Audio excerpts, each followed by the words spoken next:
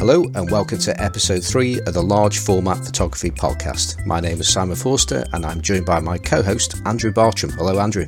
Hello Simon, how's things? Pretty good. And actually I've had something in the post today. All the way from the United States. I've had a woolen sack, a woolen sack Raptor 162mm f4.5 lens for my Meridian, so I'm looking forward to getting that running. But more to the point, you've been very busy, haven't you, over this last week? Yeah, well, last weekend really. Yeah, I've been shooting some direct positive paper in my Toyo 45A, which was a lot of fun. I've not shot with that before, so I did some experiments in the darkroom and pre-flashed it to see what was the pre-flash time I needed to do. So I haven't actually used direct positive paper before, and I haven't used it not pre-flashed. But I did some portraits of my daughter with the lens wide open, and I really liked the results. And I did, and I used some X-ray film cut down as well. And I've been printing loads of pictures from a photo meetup a few weeks ago. Yeah, and it's been a fun weekend. Well, as ever, whenever you say something, I always feel like I want to start asking questions because there's a few things going on there, such as like pre-flashing paper and things like that. Yeah, we'll save that for another. I think we have to, because we've got a guest this week, and it's a special guest. We've got Ben Horne with us of YouTube fame. Hello, Ben. Hi, thanks for having me. It's great to have you on. In particular, when we started this podcast and we started the Facebook group, we put a post in the Facebook group, which is called the same name as the podcast, the Large Format Photography Podcast Facebook group. And we asked people, who would you like to get onto the show? And I think your name was possibly the very first name that actually came out of the hat. So we're actually quite pleased with ourselves to even get you at all. So it's great to have you here, Ben. I'm a pretty easy get, I gotta say that, but it's I think it's fun doing the podcast to talk about all those stories that come up and all that kind of fun stuff that goes with that. All right, well, let's get straight into it. And I'm going to ask the question which you've probably been asked many times before, and that's going to be: tell us a bit about yourself, how you got here, how you got into large format photography, and anything else you might want to tell us about yourself. So it kind of all goes back to, I've always been kind of interested in photography. In high school, I graduated in 1999, and that's when digital was kind of first starting to come out a little bit. At the time, I was taking some film classes in high school. And after graduating from high school, I got some digital cameras and was kind of playing with them for a little while. And ended up kind of going the route of the digital SLRs that were kind of getting better and better at the time. But ultimately I found that the work I was producing, I just wasn't really satisfied with the photos I was shooting. And at the time I thought it had something to do with, hey, maybe the equipment, this or that, or, something along those lines. But kind of deep down, I did know that it was just mostly because I just wasn't really working hard enough. I wasn't really trying hard enough.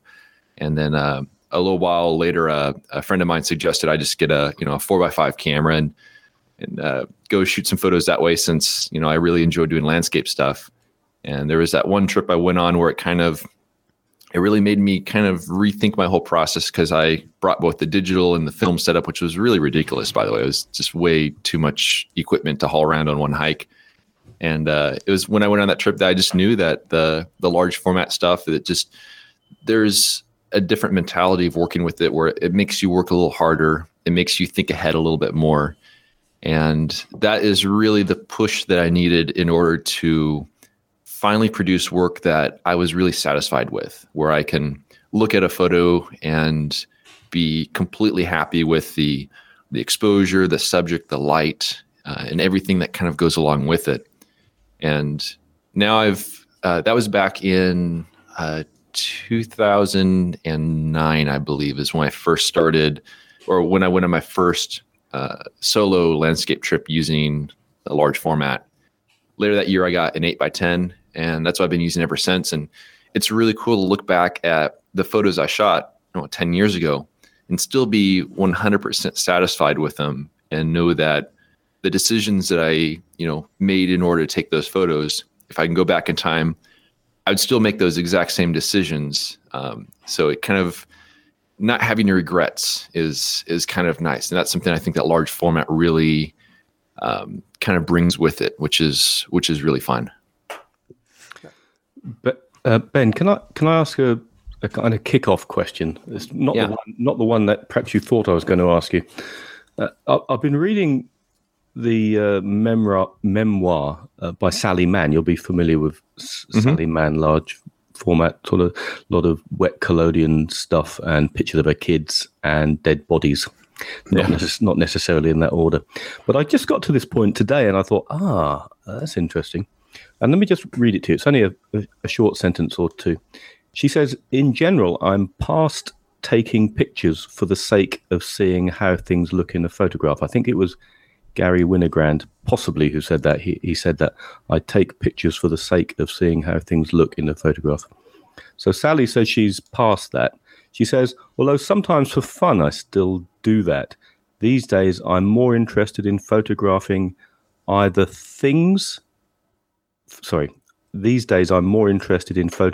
things either to understand what they mean in my life or to illustrate a concept.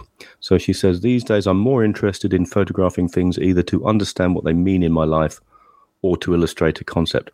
Now, I've been listening to enough of your videos over the years, Ben, and feel like I've been along on these journeys with you. And you talk about looking for pictures which tell a story quite a bit. So really, why, at the risk of me just answering your question for you, why are you photographing? Sally Mann says she's doing it for things that mean to understand what they mean in her life or to illustrate a concept. But what about you? I think it's kind of a combination of what she said. I mean, some of it is a matter of, you'll hear me in the video sometimes saying, hey, I'm curious how this is going to look on film. Yeah. And so I think in shooting color, there's more variables added when you shoot color, as far as like the way the different colors are going to react. And a lot of times I'll see something that's very visually interesting, and it's kind of going through my mind, how is this going to look like as a photo? And I kind of look forward to seeing how this looks like as a photo. But there's other scenes too, where you try to go for something a little bit deeper. You try to take a photo that has a bit more of a meaning to it, where you're in these, really beautiful areas where, there's these trees that survive in harsh conditions, and you look at the geology of these places and think about how many, millions of years it took to kind of carve them, and you're just kind of, wandering through this canyon somewhere.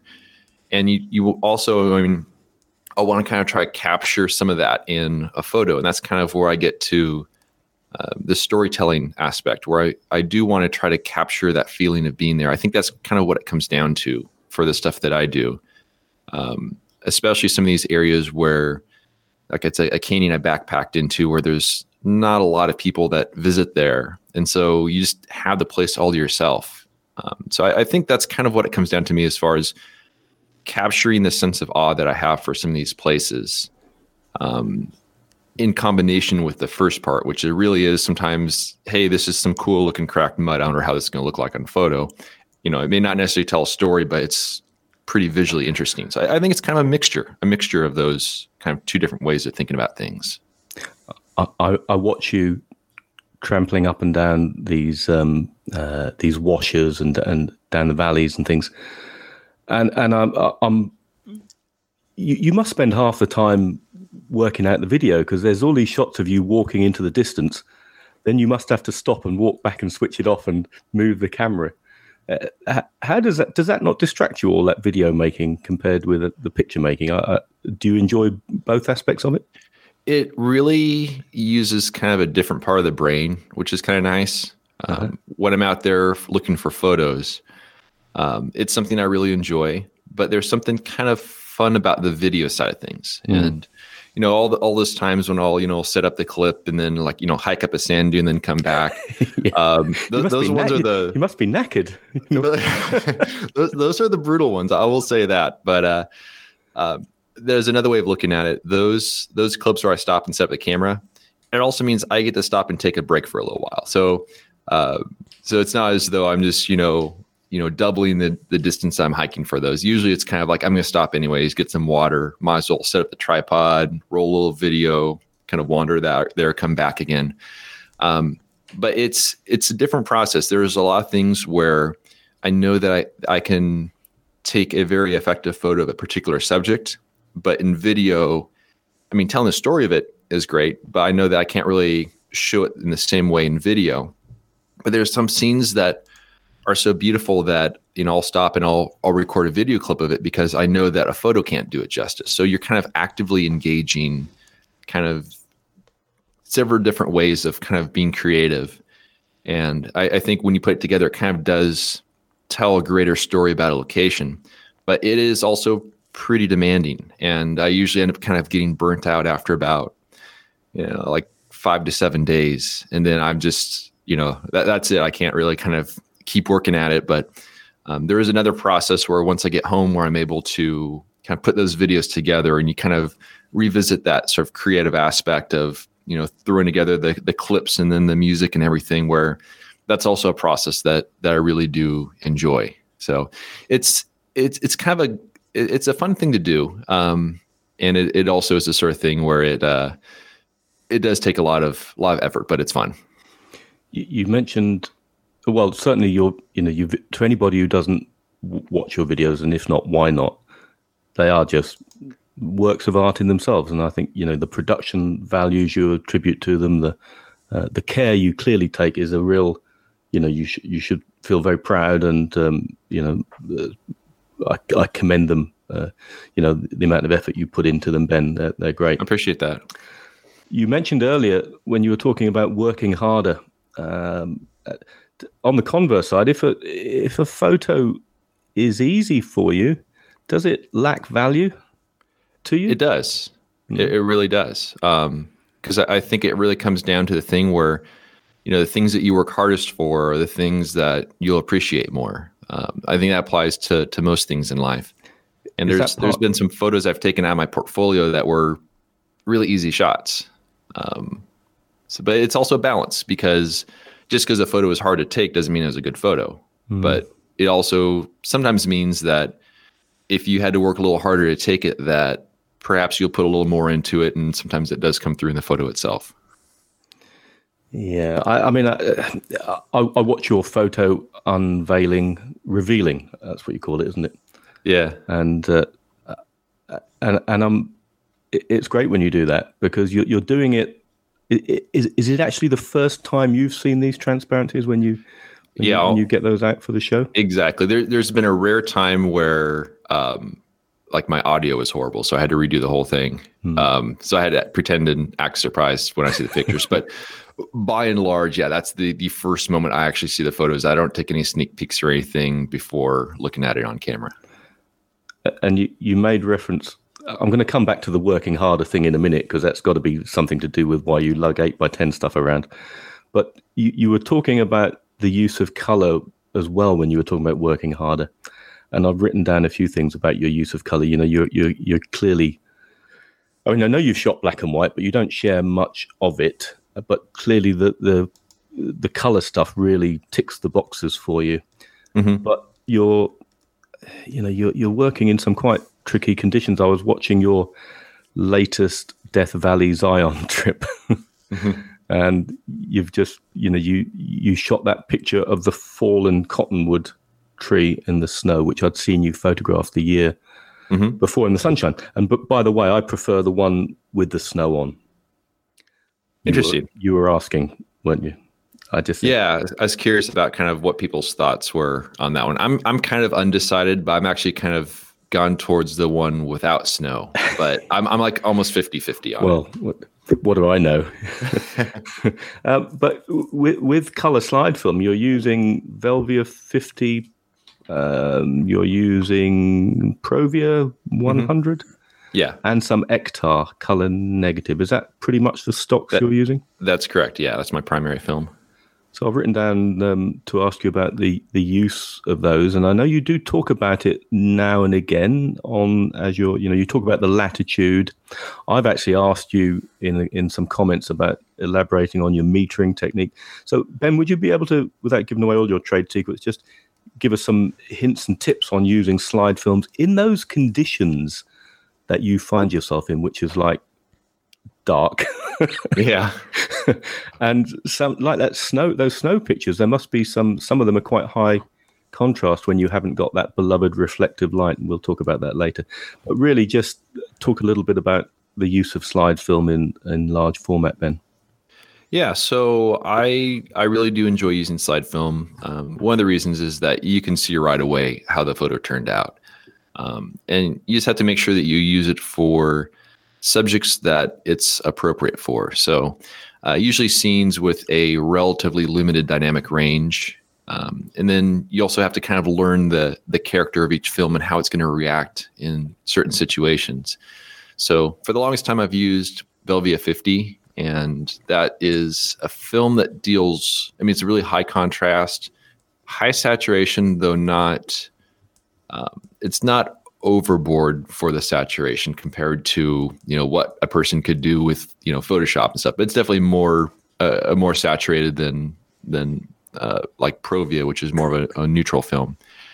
But you just have to be really careful with the shadows. You have to be very careful with the highlights.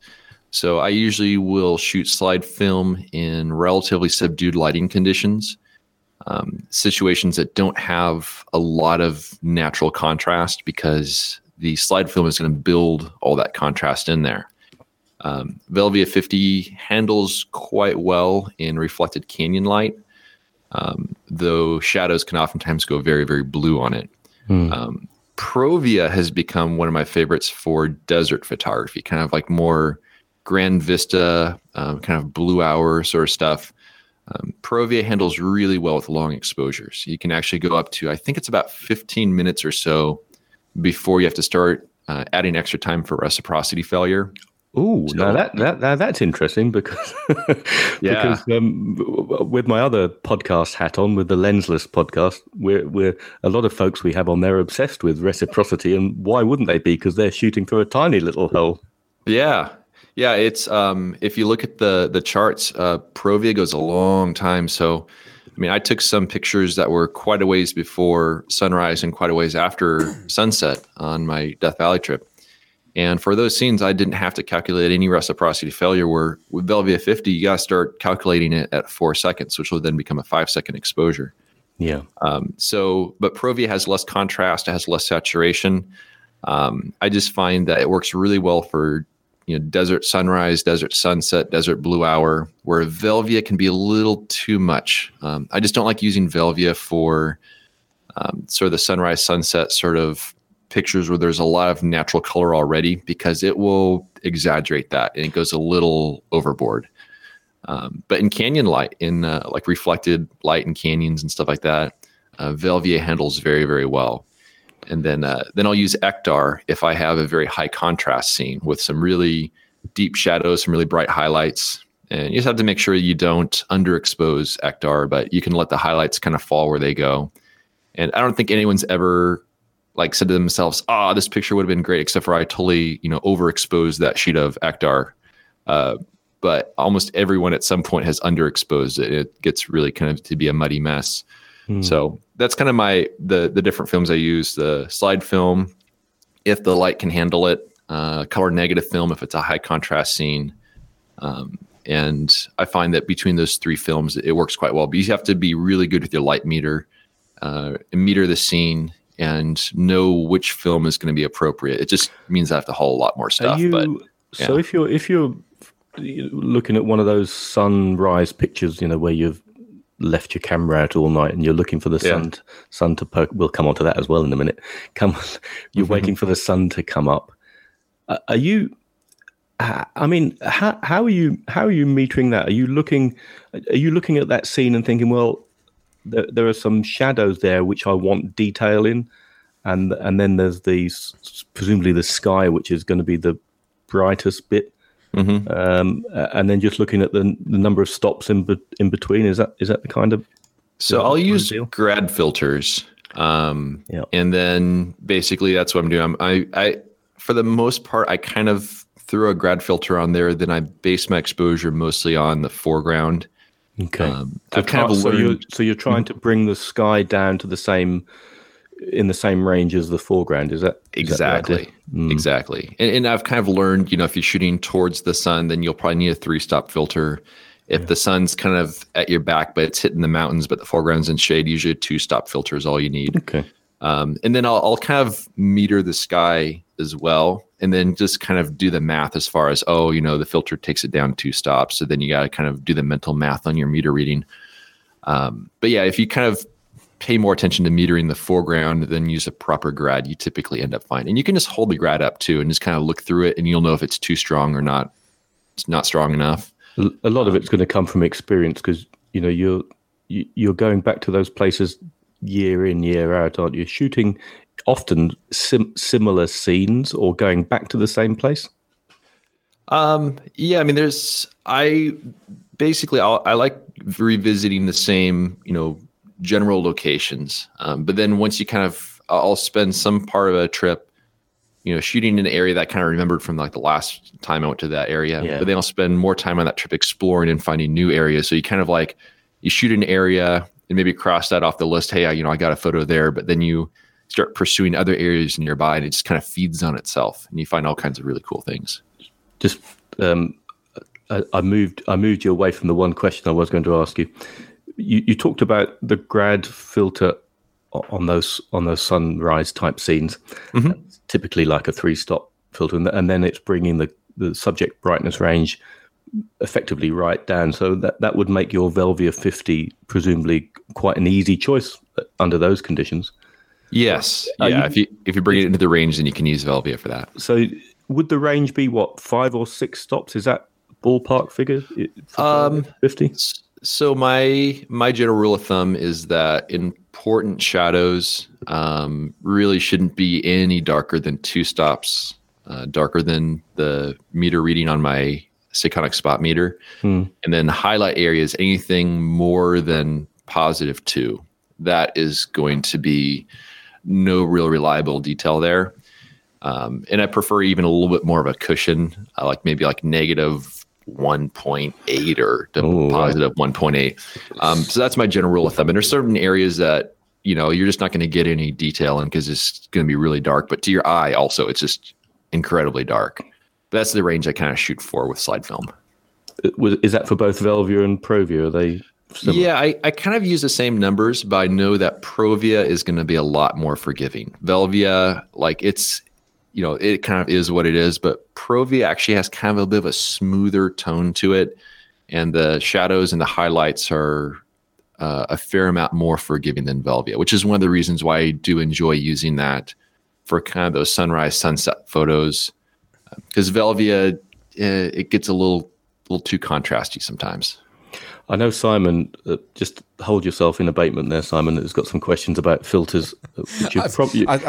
I'm making copious notes of things here. I was going to bring you in. I could hear you holding yourself in suspenders.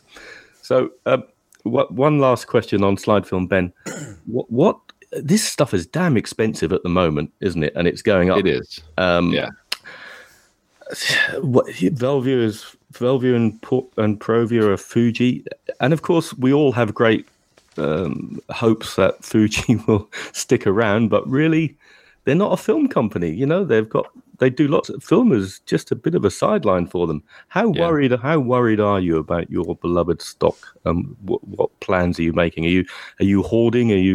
Have you got like millions of dollars worth of slide film stashed away? I do have a big freezer in my garage that does have quite a bit of film in it, but I'd say it's maybe 2 years worth of film in there, where it's a lot, but it's not like I'm hoarding tons and tons of film.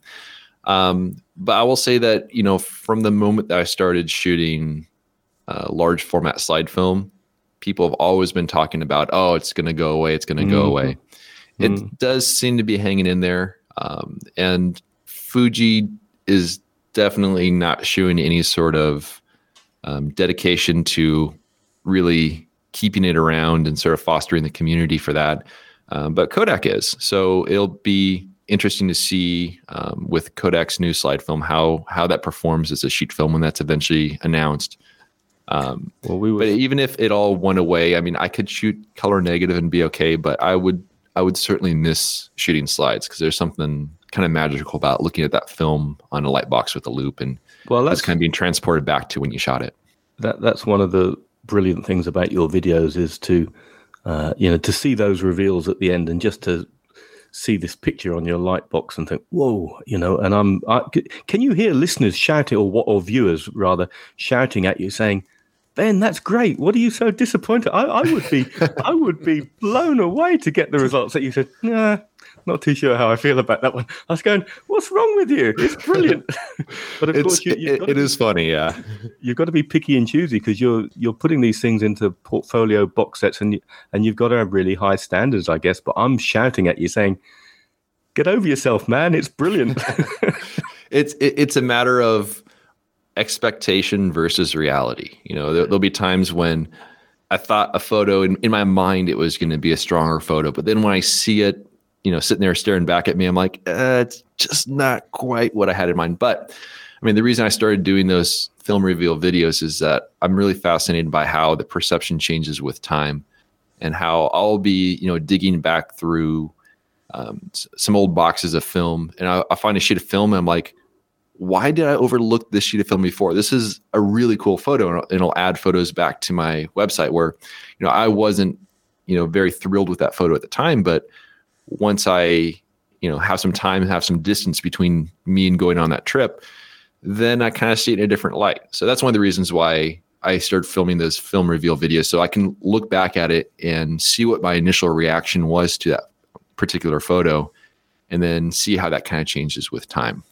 Yeah, I think you do hint at that as well. Sometimes you make reference and say, well, actually, I like this more now than I did, when I first looked at it. But that isn't that the beauty of film photography? Because it's, for sure. If you let things, I mean, I make stuff in the darkroom and I just leave it in a pile there. And a few weeks later, I'll go back and have another look at it and see, well, is it really exciting me or not?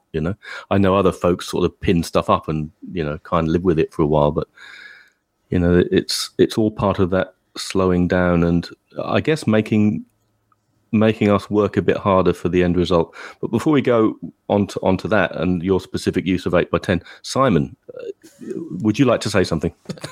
Yeah, I've been making a few notes, and it's sort of my job on this show to ask questions for the less able of our listeners, which I am absolutely one of those people.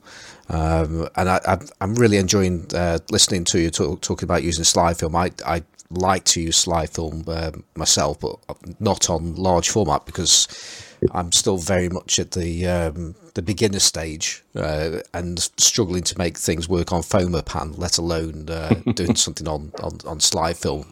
But one day, I hopefully I'll be there, and it'll be great to see what Ektachrome's going to be like when it eventually gets released.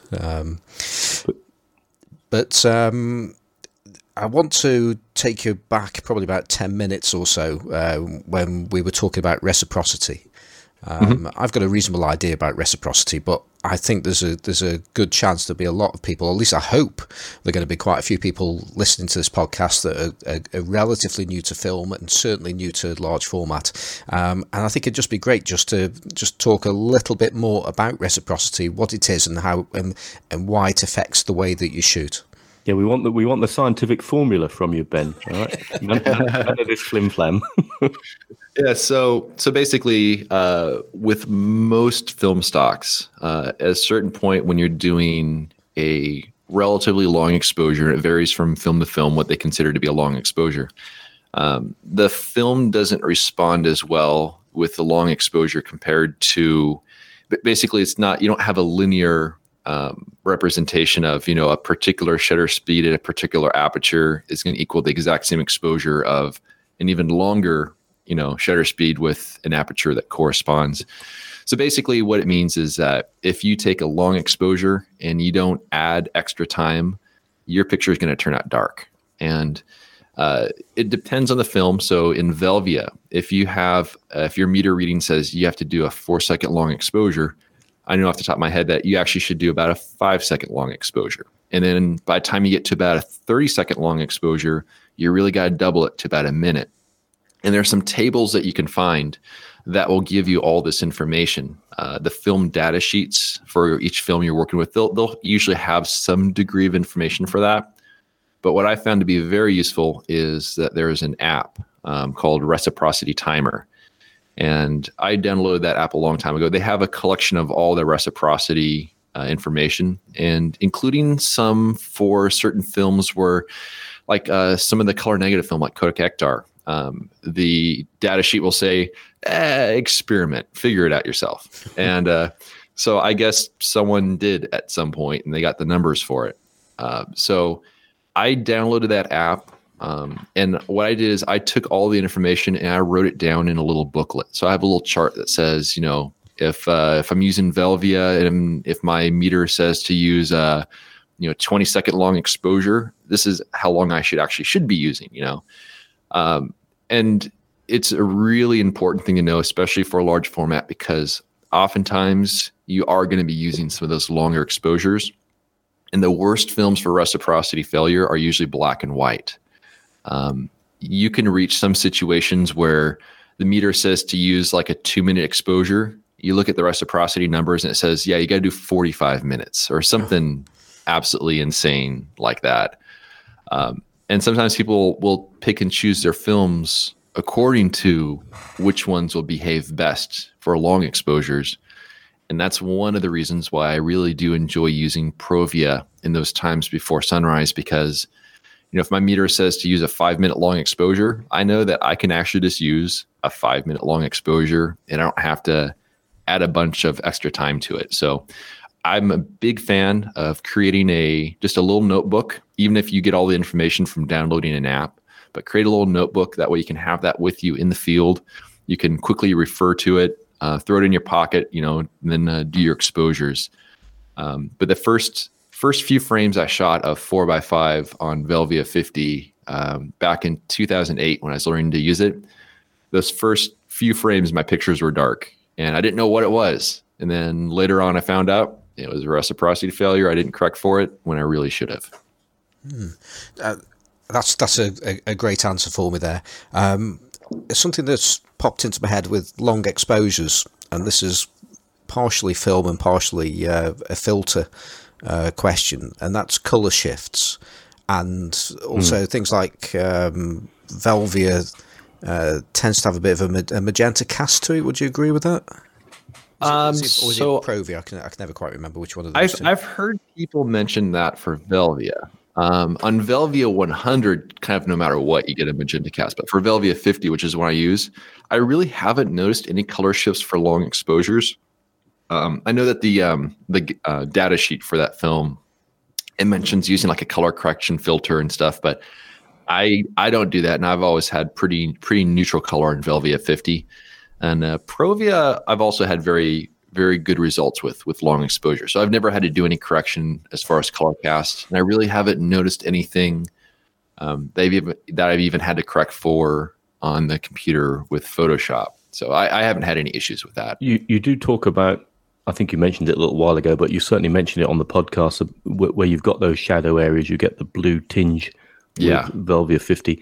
Do you just go with that as a sort of fact, or do you tweak it, de-blue it? It really depends on the scene. There's some scenes where having a little bit of cool shadows can actually be quite nice, but oftentimes the amount of blue that Velvia puts in it is a little overboard, so I'll kind of tame it and kind of bring it back a little bit. Yeah. So it really kind of depends on the scene, but I really do enjoy the warm and cool color contrast because it kind of builds depth in a scene. But certainly too much blue can be a little bit distracting. And one of the things that I've learned is that, sometimes you get these really interesting colors by shooting a slide film like Velvia 50. And it can look nice on the computer monitor, but then once you go to print it, you really got to dial that back and kind of bring it back to some degree of reality. Otherwise, it just looks like a mistake more in print, where on screen, it doesn't really look like it looks fine. So it's kind of weird the way that it is different between in print on paper versus on the screen and how much you have to correct for it. I guess you're not a fan of cross-processing, but wouldn't it be great just to do some large format cross-processing? Have you ever done that? I have not. It's an interesting technique, but I've never gone down that road myself. Yeah. Simon, have you got any more questions, buddy? Well, it's sort of leading on to that point about colour shifts and things. But something I've experienced is with neutral density filters is that they can sometimes introduce a colour. Tends to be funnily enough, like a magenta or a purple. I'm just wondering if that's something that you've come across. And maybe you're just using crap filters. Well, Simon. I almost feel hesitant to say what kind of filter that I am using because it's a good one. But so I'm not going to say it. But I'm just wondering if you had that issue yourself. So I don't really use any solid ND filters because usually my exposures are kind of too long as it is. Yeah. So usually the filters I'm using are like the grad filters, and the ones that I use from Lee, I've never noticed any weird color shifts in the sky or anything along those lines. So I found that the Lee grads I use are incredibly neutral. But I know that some of the really dark solid ND filters, it's a tough thing to do to make a filter that is completely neutral. So I have heard that some of those filters might go, blue or magenta or green depending on the filter, but I really haven't worked with those too much. I'd be too afraid that if I used one of those, my exposures would be so long that the camera's just going to shake in the wind and it's all going to be a blurry photo anyways. Yeah, I mean it's probably largely a sign that I'm still new to large formats because might be shooting at f11 or something like that on a film camera or a digital camera, whereas of course that's the point. I'm in the UK, so there aren't going to be that many times when shooting at f22 or smaller in the UK where you're going to actually really need a neutral density filter to help you with your exposure, I guess. So it's probably not going to be something that's going to happen too often. But what I do, I'm really curious to know about how you attach your filters, and the reason why I'm saying this is because I've got several large format lenses. The majority of them are classic lenses. I mean, they're 60, 70 years old, most of them, and I've got a couple that are well over 100 years old, and there's no filter thread on them. And I'm thinking, well, I've heard people talk about gel filters and stuff like that, but I've yet to actually look into it because of what type of methods I can actually use and what kind of filters go onto these things. I mean, is there any advice that you can give on attaching filters to these non-standard devices? That's not something I've had to work with at all. All the lenses I have, they're fairly modern lenses from Nikon, Fuji, and for those ones I have filter threads. What I do have though is several of my larger lenses. They're a 95 millimeter thread size, which is pretty crazy. I have a filter holder from Lee that kind of friction fits over the outside of the lens barrel because it's designed for lenses like that. So that's how I'm able to use the Lee filters on there. But maybe there's some other sort of filter holder out there that can also, friction fit over the outside of the lenses, or some adapters that can go on there or something. But that's definitely not something that's not a challenge I've had to work with for the stuff that I have. Okay. Andrew, have you got any thoughts on my weird lenses and how I can put filters to them? Well, for years, I just held the filter in front of the lens, and that worked just fine. Well, yeah. But maybe not the graduate. If I'm out in the field with my Toyo 45A, which I think Ben Horne had. I had a 45A2. Oh. So it's basically the same camera with a couple tweaks to it. Yeah, I don't know what the tweaks were, but did the A2 have the front bed? Does that drop down? Is that the it A2? Did.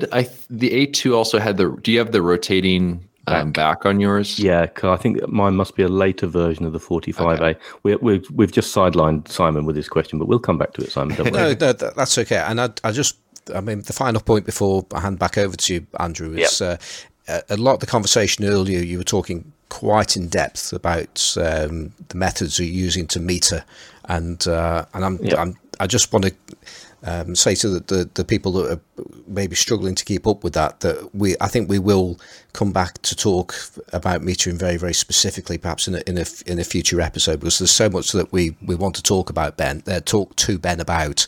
I don't want to, it's a huge subject, how we meter, and if we start talking about zone systems and stuff like that, so we'll put that a little bit to one side, and I don't want it to like slow your flow, if you like, with the conversation. So but I just wanted to put it out there.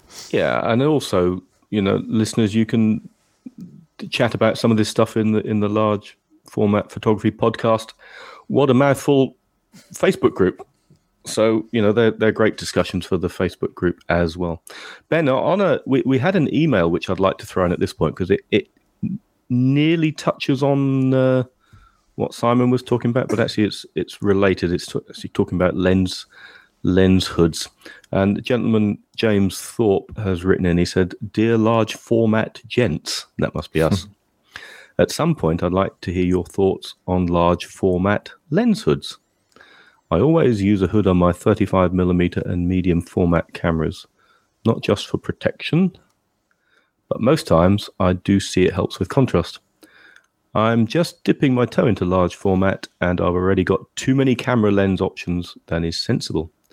He says he's got Graflex, RBs, Speed Graphics, Linhof Technica. He's gone all in, hasn't he?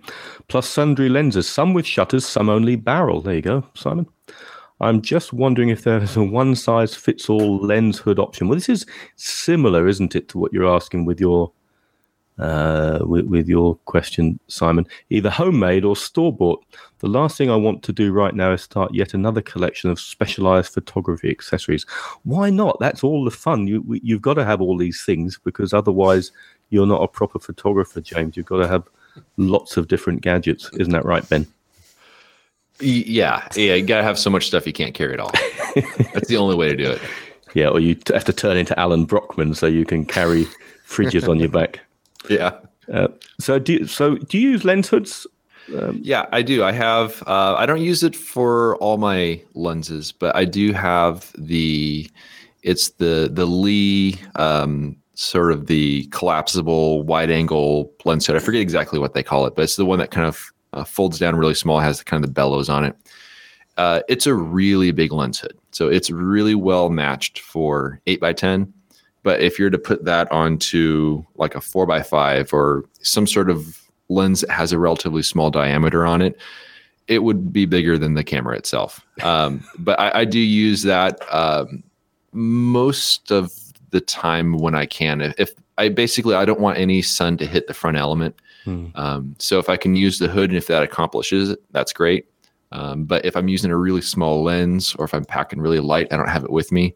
Usually all I'll do is I'll just kind of hold the dark slide up so that casts shadow onto the front element of the lens. And you can have like the dark slide held, 3 feet above the lens and off to the side, just so long as, obviously it's not in the shot. But that's one of the things I'll do. I bought the lens hood after going on a trip one time where I had the camera perched on the edge of a cliff. It was about a 3,000-foot drop. Yeah. Nothing you say surprises me about what you do. Yeah, it's always a cliff involved. But I was trying to shoot this photo at sunrise, and my camera it was kind of pointed towards the sun, but I was aiming more downward where, the sun's not in the frame at all. And I had to hold up, I think I held up my hat to kind of make it so that the direct sunlight didn't reach the front element, because otherwise it would just flare up the lens. But I had to reach out over the edge of the cliff and then also juggle like a stopwatch and the cable release and all that. And that was kind of a never again kind of moment. So I bought the Lee hood and I've been really, really happy with it, but it is a really big hood. So do they make them for 4.5? They cameras? make a less wide angle one, which is smaller, but the question is if it's going to work well or if it's going to kind of get in the way of the shots. And that's the other thing too, when you use the hoods like that, you have to stop your lens down all the way and kind of move the hood in and out to make sure it's not creeping into view. Because you can't tell when you're looking through the lens wide open. And the first trip I went on with the hood, I chopped off like the top of every single shot. And I didn't even know it until I got home and got the film back.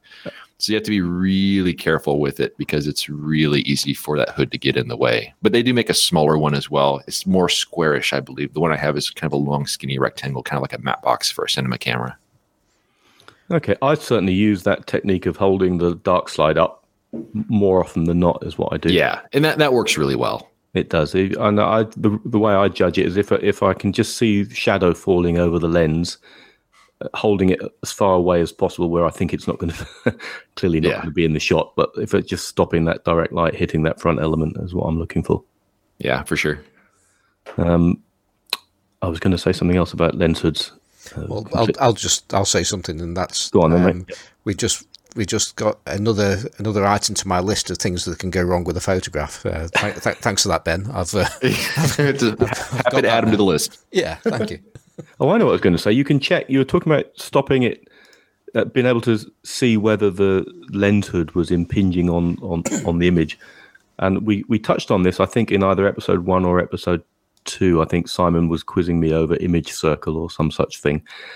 And I talked about those little cutouts in the corner of, not every camera has them, but you know what I'm talking about, Ben? And you can, am I thinking you can look through those and peer up at the edge of your lens, and if you can see. I've never tried that. I've heard about that, but I've never tried that.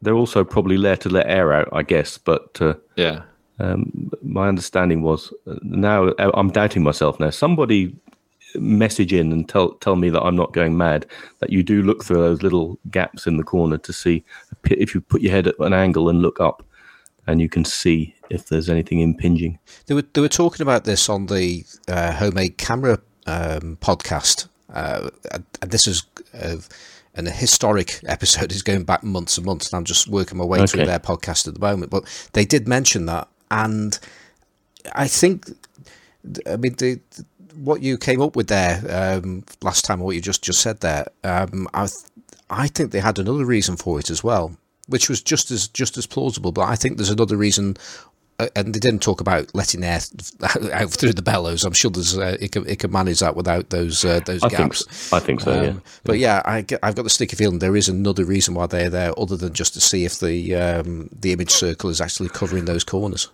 You're probably right, Ben. You have a lot of time when you're not taking pictures, and you alluded to this in a video, or maybe it was in the comments under one of your video posts, and you talked about trying to fill your time up in some kind of almost spiritual or meditative or contemplative way. I actually suggest you started doing sketches or writing thoughts in a notebook.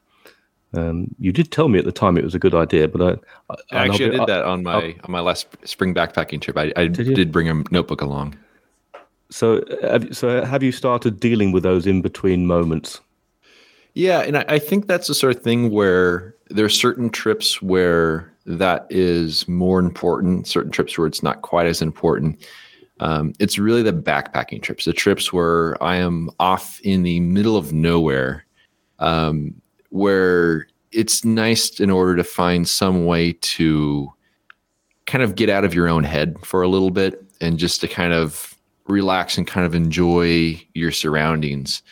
Because I think that we always get so caught up with everything kind of day-to-day life that once you kind of get off there and you're the only one out there, you kind of get in your own head a little bit from time to time. So, but yeah, when I went on my last backpacking trip, I did, and this was last spring, I did bring along a notebook and kind of kept a journal, put some sketches in there. And that was really nice because it kind of allowed me to, I think, better enjoy the experience of being out there and kind of the whole wilderness experience. And it kind of puts a little bit of a different perspective on things. And I'll be going on a backpacking trip again this spring, and I have another thing that's going to help out. It's a hammock. So I think the hammock will be a very nice addition to my backpacking kit. Just sitting there in the hammock and sketch and kind of enjoy some of the downtime in that sense. That sounds wonderful. I mean, that leads me on to the kind of obvious question, really. I mean, most times you're going back to your forerunner or the campsite in the evenings, but I have seen you go on these trips. There was also your buddy Alan Brockman did a mega trip into like the wilderness with his mate, and Justin Lowry is the other guy I went with. Yeah, and I got the sense that he started to go a bit crazy, but he had a buddy with him. Yeah. I mean, how do you handle? I mean, you do allude to it. You say, when you haven't got a phone signal, I think you miss talking to your wife and stuff, which is clearly an issue. But how do you deal with those long trips, and what's the longest trip you've been on? What sort of dangers do you face? So just talk a little bit about those longer backpacking trips and what it does to your head, and also the practicalities around those. Well, I think one of the reasons why those trips can sometimes be a bit difficult, and this is something that I had kind of let Alan know in advance before he went on his trip, is that when you're down in a canyon, it can feel a little imprisoning sometimes. And you can be in an absolutely beautiful area, place you want to be, but when you're constantly surrounded by the walls of the canyon, it kind of gets in your head a little bit. So I always try to set up camp in areas where it's kind of a little bit more wide open, and that helps out. But I think just not being able to see the full progress of the sun, kind of losing sense of time. There's something kind of deep in you that kind of some biological thing from the past telling you, this is not a good place to be, which is not really the feeling that you want to have when you're there for photography and it's a place that you want to be.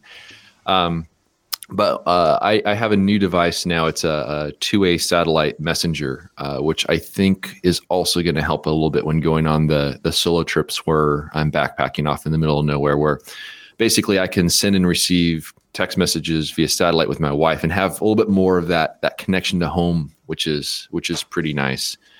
As far as like the dangers and stuff out there, basically the biggest things are things that you can kind of work around. Dehydration, that's an easy one to work around. Just have plenty of water and drink plenty of it. The other thing is people that have mechanical injuries from like jumping from a rock down somewhere or something along those lines. Well, you've got to take a penknife with you so you can saw your own arm off, haven't you, when you get Of course, yeah. And there's stuff like that where I'm pretty sure that, the person that was kind of in that situation, there probably was some sort of little voice in the back of their head kind of before they got to the point where their arm was crushed that, maybe this isn't the right place to be. Maybe this isn't the smartest thing to be doing. So I've always been a big fan of listening to that voice in the back of your head. And if it's telling you don't go somewhere, don't do something, I think it's easiest enough just to kind of listen to that voice. And there's been trips in the past where I've gone on and there was nothing about the area that I was going to that should have been in any way bad. It was a beautiful place I was going to, but there's just this voice in the back of my head saying, no, don't do it. Don't do it. Don't do it. So I turned around and I went back because I'd rather listen to that voice than, regret it for one reason or another. But I think that satellite messenger is going to be a really good thing because it does allow you to have that connection to home. And also if something does happen, there's ways of getting help and stuff. But ultimately I'm not going that dramatically far off the beaten path. I do run into other people in some of these places. But in the longest I've gone maybe like 4 days or so on a backpacking trip. At a certain point, I shoot all the film I have, and then I'm like, all right, I guess I got to go back to my truck and figure out something else to do. Yeah. So you mentioned, I don't know whether it was your last trip, maybe fall last year, when you set that little camera up hoping to catch mountain lions because you'd seen, and you caught nothing more dangerous than a rabbit or a hare, I think. Yeah, and a bird. And I think you just wanted people to come back and watch another episode in case they saw a mountain lion, and I was sorely disappointed because I think you I've certainly seen you point at some footprints on the floor, unless maybe you've got a footprint on a stick and you just stamp it around in the mud. Yeah, I've definitely seen them out there. They're very elusive animals. They're I'm pretty fascinated by them because they're the top predator in those parts, and we also have them in our local mountains.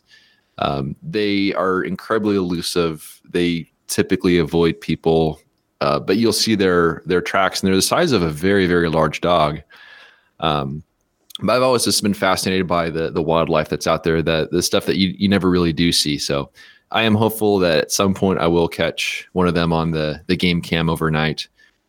But I think the first time I saw their tracks, it was quite a few years ago. I was setting up for a particular photo and kind of just waiting for the light to be pretty decent down in one of these canyons. And then, as I normally do, I'll set up the camera. I'll just kind of leave it there. I'll just wander around a little bit. And I wandered maybe about like 300 feet away, and I see some really fresh tracks in the sand there. I'm like, okay, now we know that they're somewhere nearby. But yeah, I'd love to catch them on camera at some point. I think they're fascinating. Yeah, do you think they'll stand still long enough for you to get your Arca Swiss out? I would probably have other thoughts going through my mind if I did come face to face with a giant cat on the trail. They're kind of freaky. So I've got a vision of you running around with a speed graphic. Yeah, just carry a press camera with me just in case. Just in case. The other, I was talking to Simon before you joined us, Ben, and I know some of those areas you walk up, they're called washers, and they're called washers because when there's been heavy rainfall, maybe the day before or up in the hills, they flood. And yes, you have one eye. I think you have one eye on the weather as well. Oh, for sure. Yeah, that's actually one of the bigger threats out there, because you're walking through a drainage ditch, and if there's any big rain upstream, this is especially during the summer months when they have these monsoonal storms that come through. It can be perfectly sunny where you are. You can't even see a cloud in the sky, but somewhere upstream, there could be a thunderstorm rolling through, dropping a ton of rain. And then you can have this wall of water that comes down. So you have to, use discretion. And it's also when I go on the backpacking trips, when you're, hiking through these canyons, I'll go there during the time of year when there's really no chance of rain and there's, no rain at all in the forecast. And have you met any weirdos who you felt really vulnerable to have bumped into? Weirdos, yes. He definitely not a weirdo. But I have run into some odd characters. No one I've ever felt threatened by. That's good. But Alan Brock, I've only been threatened by in terms of push-up contests, but yes, not in terms of. You do that. You made it look like you won, but you didn't, did you? I would like to think that I won. But I video doesn't lie though. I'm pretty sure if you watch that clip, I'm pretty sure I'm still doing push-ups on that tarmac at the airport. So. Yeah. So, who would be your biggest influence, Ben, when it comes to the type of photography that you do? That's a good question. I really do enjoy the work of Charles Kramer. Really, really beautiful work. In terms of like looking for kind of like those smaller details and trees and the way light falls on things. And I really do enjoy his work. I don't spend a lot of time kind of pursuing the work of other photographers, but there's some that I've, kind of gravitated towards. I'd say also beyond that, the work of a lot of my peers where, especially if it's a trip where, I'm there with other photographers and I see some photo that they shot and I realize, hey, I walked past that scene. I did not even think to shoot that. It's pretty cool what happens if you have several photographers in the same area and you kind of see what each person's unique vision is for that scene. So I'd also say just a lot of my peers in terms of the stuff that they produce from some of the locations that I really do enjoy going to. But that's mostly it. I've got a couple of books by Bruce Barnbaum, and Bruce he writes that he first photographed in slot canyons, Antelope Canyon. That's the famous one, I think, isn't it? Yeah. I don't know where that is. Is that in the same sort of area where you go? It's a bit east of there, maybe a few hours east of a lot of the places I go to. And he said when he went there in the 80s, he started making these largely black and white images, and nobody was really doing it then. And now they have bus tours to take you to Antelope Canyon. But I wondered if you were familiar with Bruce's work, and particularly the early work he did in those canyons. I'm not, but also I haven't really been very good at kind of keeping up with all these people that have done such awesome work. I haven't really spent a lot of time kind of researching it. I may have seen it at some point, but I haven't really sort of immersed myself in that world. I think it can be a double-edged sword, because you can look at so many different people's work. You can either then subliminally soak up bits of it, or you can just be put off. So, there's got to be some, the fact that you've got your own vision and you're not being drawn necessarily to the work of others, maybe helps you with your own vision, Ben. Yeah, I was actually really early on. I was very resistant to, looking at the work of other photographers and kind of, researching all these people who've had these, magnificent careers and taken all this beautiful work, because I really didn't want it to influence me in one way or another. But now I think I've gotten to the point where I'm pretty confident in the stuff that I'm doing, where now I can look at the work from other people and, take inspiration from that, but without fear of myself just wanting to replicate what they've done. So I think it's part of just kind of a progression of kind of becoming more familiar with who you are as a photographer, what type of stuff you like to do, and then at some point just seeing it as inspiration. Ben and Andrew, if I can just interject, I'm just on benhorne.com and looking at the Canyon Light gallery, so I thought, let's have a look at these canyon shots, and I've just gone to a photograph here called Grand Corridor in the Zion National Park at Utah. Yeah, and I've got to say, the way that you've captured the water in that canyon, I mean, we've all seen long exposure shots of streams and things like this, but I've never seen it quite like that before. It's just, I'm just looking at it, it's like it's just sucking me in. And I've also I'm looking at it as well. There's almost like an optical illusion going on there, because it looks like the water should be flowing towards the camera, but it's flowing away from the camera down into the cavern. And it's I just want to say, it's an absolutely amazing photograph, Ben. It is. Thanks. Yeah, that was on Kodak Ektar. And I think that's what's kind of responsible for the way that some of the highlights work, and also there's a lot of natural green tones kind of in that water. That's a photo. I took that one pretty early on. I think that was back in like 2010, 2011. See, if I'd have taken that, I think I'd have just said, well, I can't do anything any better. Pack up and go home. And leave it alone. So you... There's some observations after listening to and watching your videos over the years, Ben. There's a few things you're obsessed by, shall we say? Yeah. And I think it's one of the reasons why you don't. To say you struggle in Death Valley is not true, because you produce some lovely work, but sometimes you can have a hard time there, and for sure, and you feel the need to run off to Zion to. To get back to that beloved reflected light, because in the desert you've got these big, if you get the big blue skies and wind like you had earlier this year, I think it was, you struggle. And what you're looking for in these canyons is the light bouncing off other surfaces, isn't it? And then just getting that very difficult to quantify, but you can see it in your pictures, that reflected light, and that's what you love, isn't it? Yeah, it's a very dimensional kind of light. It's very well suited for film, but for large format in particular. And it's really ideal for color photography. And you're right that Death Valley, it can be a struggle at times, because it really is the sort of thing where you have sunrise and sunset. I mean, those are your main things to shoot, unless you can find some canyons, of which there are some. But you're really dependent on all the other factors, the clouds and everything else, and having wind that cooperates. But A place like Zion, when you're in some of these canyons, you'll have, so long as you have a sunny day with, not even a single cloud in the sky, you'll have light that bounces off some of these huge, multi-thousand foot sandstone walls, or like this really kind of orangey sort of color.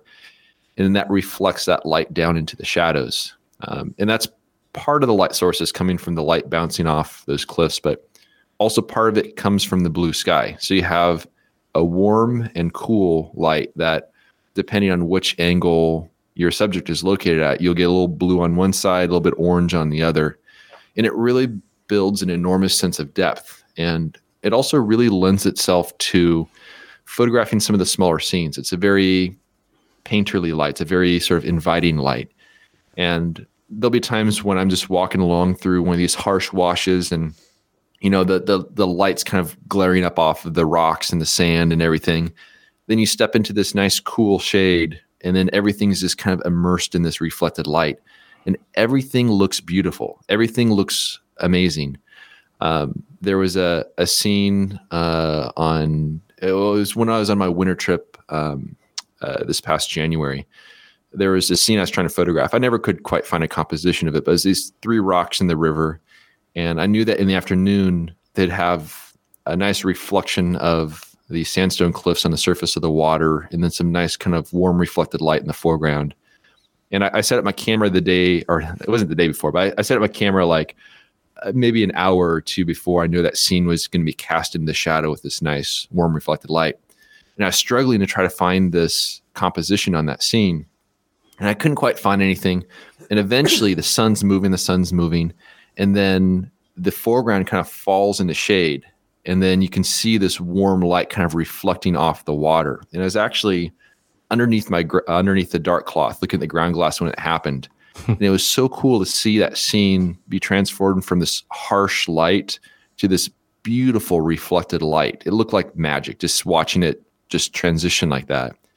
And even though I wasn't able to find a photo or a composition for that particular scene, and when I wasn't able to take a photo, just seeing it transition in light like that was really cool, especially when I was underneath the dark cloth. So it's a very magical light. You can shoot pretty much all day long. And also the light changes so much as the sun moves. So you can walk along a wash, find some really cool looking subjects, walk back, the same wash maybe an hour later, and it'll be completely different. So it's just really, really rewarding to work with, especially with large format. If you're work on the smaller scenes, if you're in a new area and you're going to be looking for this reflected light, if you're on a scouting trip, are you, how do you get yourself in the right place at the right time? I know sometimes you say, it's going to be great later on in the day. How do you know that? Is it just because you know where the sun's going to be and you've got a compass? Yeah, I mean, a lot of it is or experience. It's really just a matter of just kind of looking at the sky. I'm like, the sun's going to be over here, and then you kind of figure out, this area, this wall is going to get hit with light in the morning, then it's going to reflect over here. So you have to kind of just look around and you get a feel for it based on the orientation of everything's facing. But a lot of it is also a matter of just getting out there and wandering around, because it's a thing. It's something that's really hard to predict and hard to know exactly how it's going to look. So you just got to get out there. You got to scramble around. And then that's how I kind of find the cool stuff. Just happen to be in the right place at the right time for the most part. But yeah, it's definitely a very, very beautiful light to work with. When you're on your scouting trips, have you always got either your Arcus Swiss or your Intrepid 8x10 with you, or are you sometimes camera-less? It kind of depends on where I'm going. If I'm at a location where I'm going to be quite a ways away from my vehicle, I'll haul the camera with me to wherever I'm going, but then I might just drop the pack and then just kind of wander around and try to find something interesting. If I'm in a place where I can be fairly close to where I'm parked, like which is true for Zion, I can always get back to my truck pretty fast. I'll just leave the camera behind and I'll just go lightweight pack. That way I can cover a lot of ground, scramble around a lot, and see if I can find something interesting. But with something like reflected light, it's on a schedule. So if I happen to find something that looks really beautiful and it's, 2:17 in the afternoon, I know that the following day I'm going to have the exact same light, exact same place, so long as the weather is the same. So you have to kind of build this framework of remembering certain subjects, knowing kind of when they look pretty good, and then come up with a plan as far as how to go about and shoot them. And my goal is usually to shoot at least one subject a day. Doesn't always happen, but that's my goal. And of course, it's that first shot of the trip which you're also obsessed by. It seems like you can't relax until it doesn't. You could have just shot a pile of garbage. As long as you've made an exposure, I think you're happy. That is complete truth right there. There's something about it. I don't know what it is, but when I go on these trips and when I make that first exposure, it feels like the pressure is off. Now I can just kind of go off and explore and find things. And oftentimes the first photo actually ends up being pretty decent, but there's been times when it was a scene that I didn't think would be all that great, but even so, just taking that first exposure and just putting that dark slide back in, it just feels really good, kind of brings out a different sort of mentality.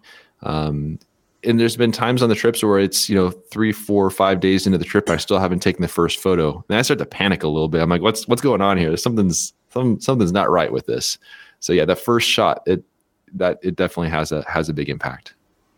And Ben, you go back to the same locations over and over again. And I live in a part of the UK and I probably do most of it's fairly flat. It's a bit like living in the Netherlands, like reclaimed land and lots of drainage ditches, big open skies. And it's a bit like living here. The way I look at it is a bit like being on a continuous photo trip, because I'm so familiar with the landscape, and what I'm leading to is your familiarity with these places that you go to, that I can just watch the light, and I can go, when I see the light, I get a sense of what it's going to be like. I think, right, I can go there, and I know I'm going to get something different, even though I've been there a million times. I can just sense there's something great's going to be happening because of the light and because of my familiarity. Now, I've been to close to some of the places out in Utah where you've been. I've been to Death Valley, but in August, for goodness sake. And the Arches National Park. But I mean, I was just there for the day, you see, and I think this is the problem. You go there for the day and you're just trying to grab those shots. You're not immersed in the landscape. And is that why you go back to these places time and time again, so you can get that familiarity, that knowledge, that feel for the landscape, that to get immersed in it? Oh, for sure. It really is a matter of, I find that if I'm going to a new location, I might be able to get a couple photos, but if I do, they're usually going to be kind of more straightforward scenes, and maybe something where I might even end up kind of resenting that photo a little bit later down the line, because it was too easy. It was kind of the gimme shot.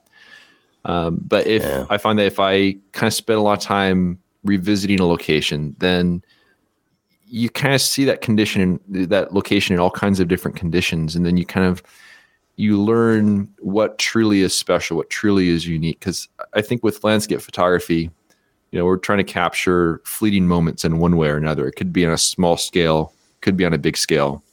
But I think it's when you have that context of revisiting a location that you not only get to know that location really well, but you get to recognize when conditions are unique, which helps to give me a bit more of a sense of direction, where I'll walk along and I'll see something kind of interesting. I'll be like, I've walked along this path so many different times, but this is the first time I've seen this. So it really kind of helps to give me a sense of perspective and direct me a bit as a photographer to subjects that maybe other people might walk right past and not even notice. So I think it's a really valuable part of the process of kind of getting to know a location and finding subjects.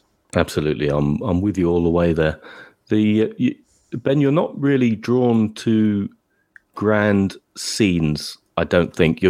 Whether you're photographing frozen frozen sand, leaves trapped in water, or cracks in rocks, or whether you're photographing cottonwood trees against varnish. What do they call it? Desert varnish. Desert varnish, yeah. Yeah. Even your big, your big landscape pictures are small vignettes in a way, aren't they? And I see you get drawn to these sort of detailed shots, even though, okay, it can still be the large wall of a side of a mountain, but they're not sweeping landscapes with, in the sort of traditional sense, like sort of Ansel Adamsy. You seem to be very drawn to those patterns and details, and from the trees down to the small repetition on the ground. Something is that a fair observation? Oh, for sure. And actually, I think part of that is because in some ways, I think shooting the grand landscapes is more difficult because you're completely reliant on having absolutely unique conditions. And oftentimes there are locations that you've seen many people photograph before. And when you show up, it's going to be blue skies with maybe two clouds that aren't even all that good looking clouds. Then you see a photo that someone else has taken from there, and they have, a thunderstorm. There's like 15 rainbows. There's unicorns. There's all kinds of stuff there. And they happen to be there at the right place at the right time. And chances are from these grand landscapes, you're going to see it on more of an average day. So you really have to have really unique conditions. And I've taken some kind of grand landscapey sort of scenes if I do happen to have those sort of conditions, but I find it's easier for me to kind of slow down and look for those smaller scenes because they're actually a lot easier to work with. You don't have that window of, you have 20 seconds to take this photo before the light goes away. You have a much larger window, which I think lends itself to the process of working with large format where you can kind of take your time and enjoy the process more. And it's also nice to have photos that aren't necessarily the same general photo that everyone else has in their portfolio. It kind of helps to, I think, differentiate you a little bit from other people's portfolios. I just enjoy the process of looking for the smaller scenes a bit more. Ben, I'd like to expand a little bit on that one, because several times now you've mentioned how certain scenes, and you talked about Death Valley in particular, suiting large format photography, and I'm just wondering about what the process is in your mind where you decide, well, that makes a good large format shot, and so and why. I mean, ultimately, I'm saying, what's the point of using a large format camera over some other type of conventional camera, should we say, whether it be a smaller format, whether it be digital, whatever. So what's the draw, apart from like the, it's a slow way of doing things and you can be more contemplative and so on. But in terms of the actual image that you can create, what is it that's unique about large format? I just like the way that it captures the really fine details, and being able to use the movements to get the ground at your feet and focus all the way up to the mountains in the background, and to do that with relative ease. I mean, you could take the same photo with any other format, really, but I pretty much only do shoot with large format, so I'm just only really attracted to the subjects that I think I can kind of work with for that. But I mean, part of it's about the process. Part of it's about, for me at least, working with large format, I think is easier than if I was working with digital, because I can do a lot in camera that would otherwise take a lot of like blending, multiple exposures, and focus bracketing and all that sort of stuff that you can do on digital to give a very similar effect. But I just like the fact that the large format kind of simplifies the process. So it's definitely a process-oriented thing, along with some of the technical advantages. But you could really shoot these photos with any camera, really. It's just what I use it for. Well, the reason why I almost feel like there's something more to be said there.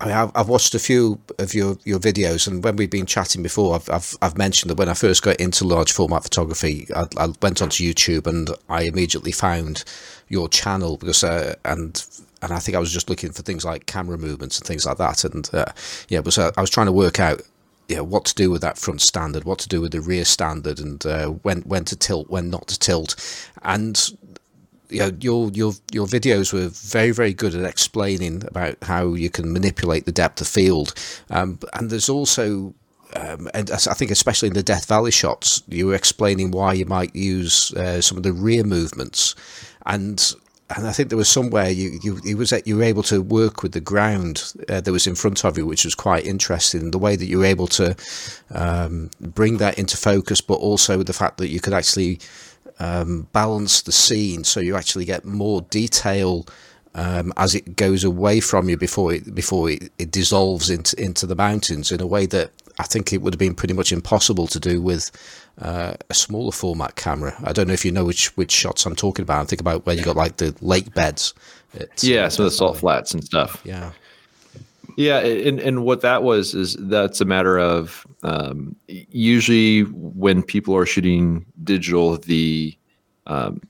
it's really common for people to use a wide angle lens and get really low to the ground. And this will exaggerate the foreground so it enlarges the foreground in relation to the background. But when you do this, you kind of squish the middle ground. So you don't have as much flow from the foreground through the midground all the way to the background.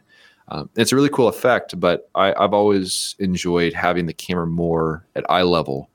And that way you don't squish that midground. You have, a good foreground, midground, and background.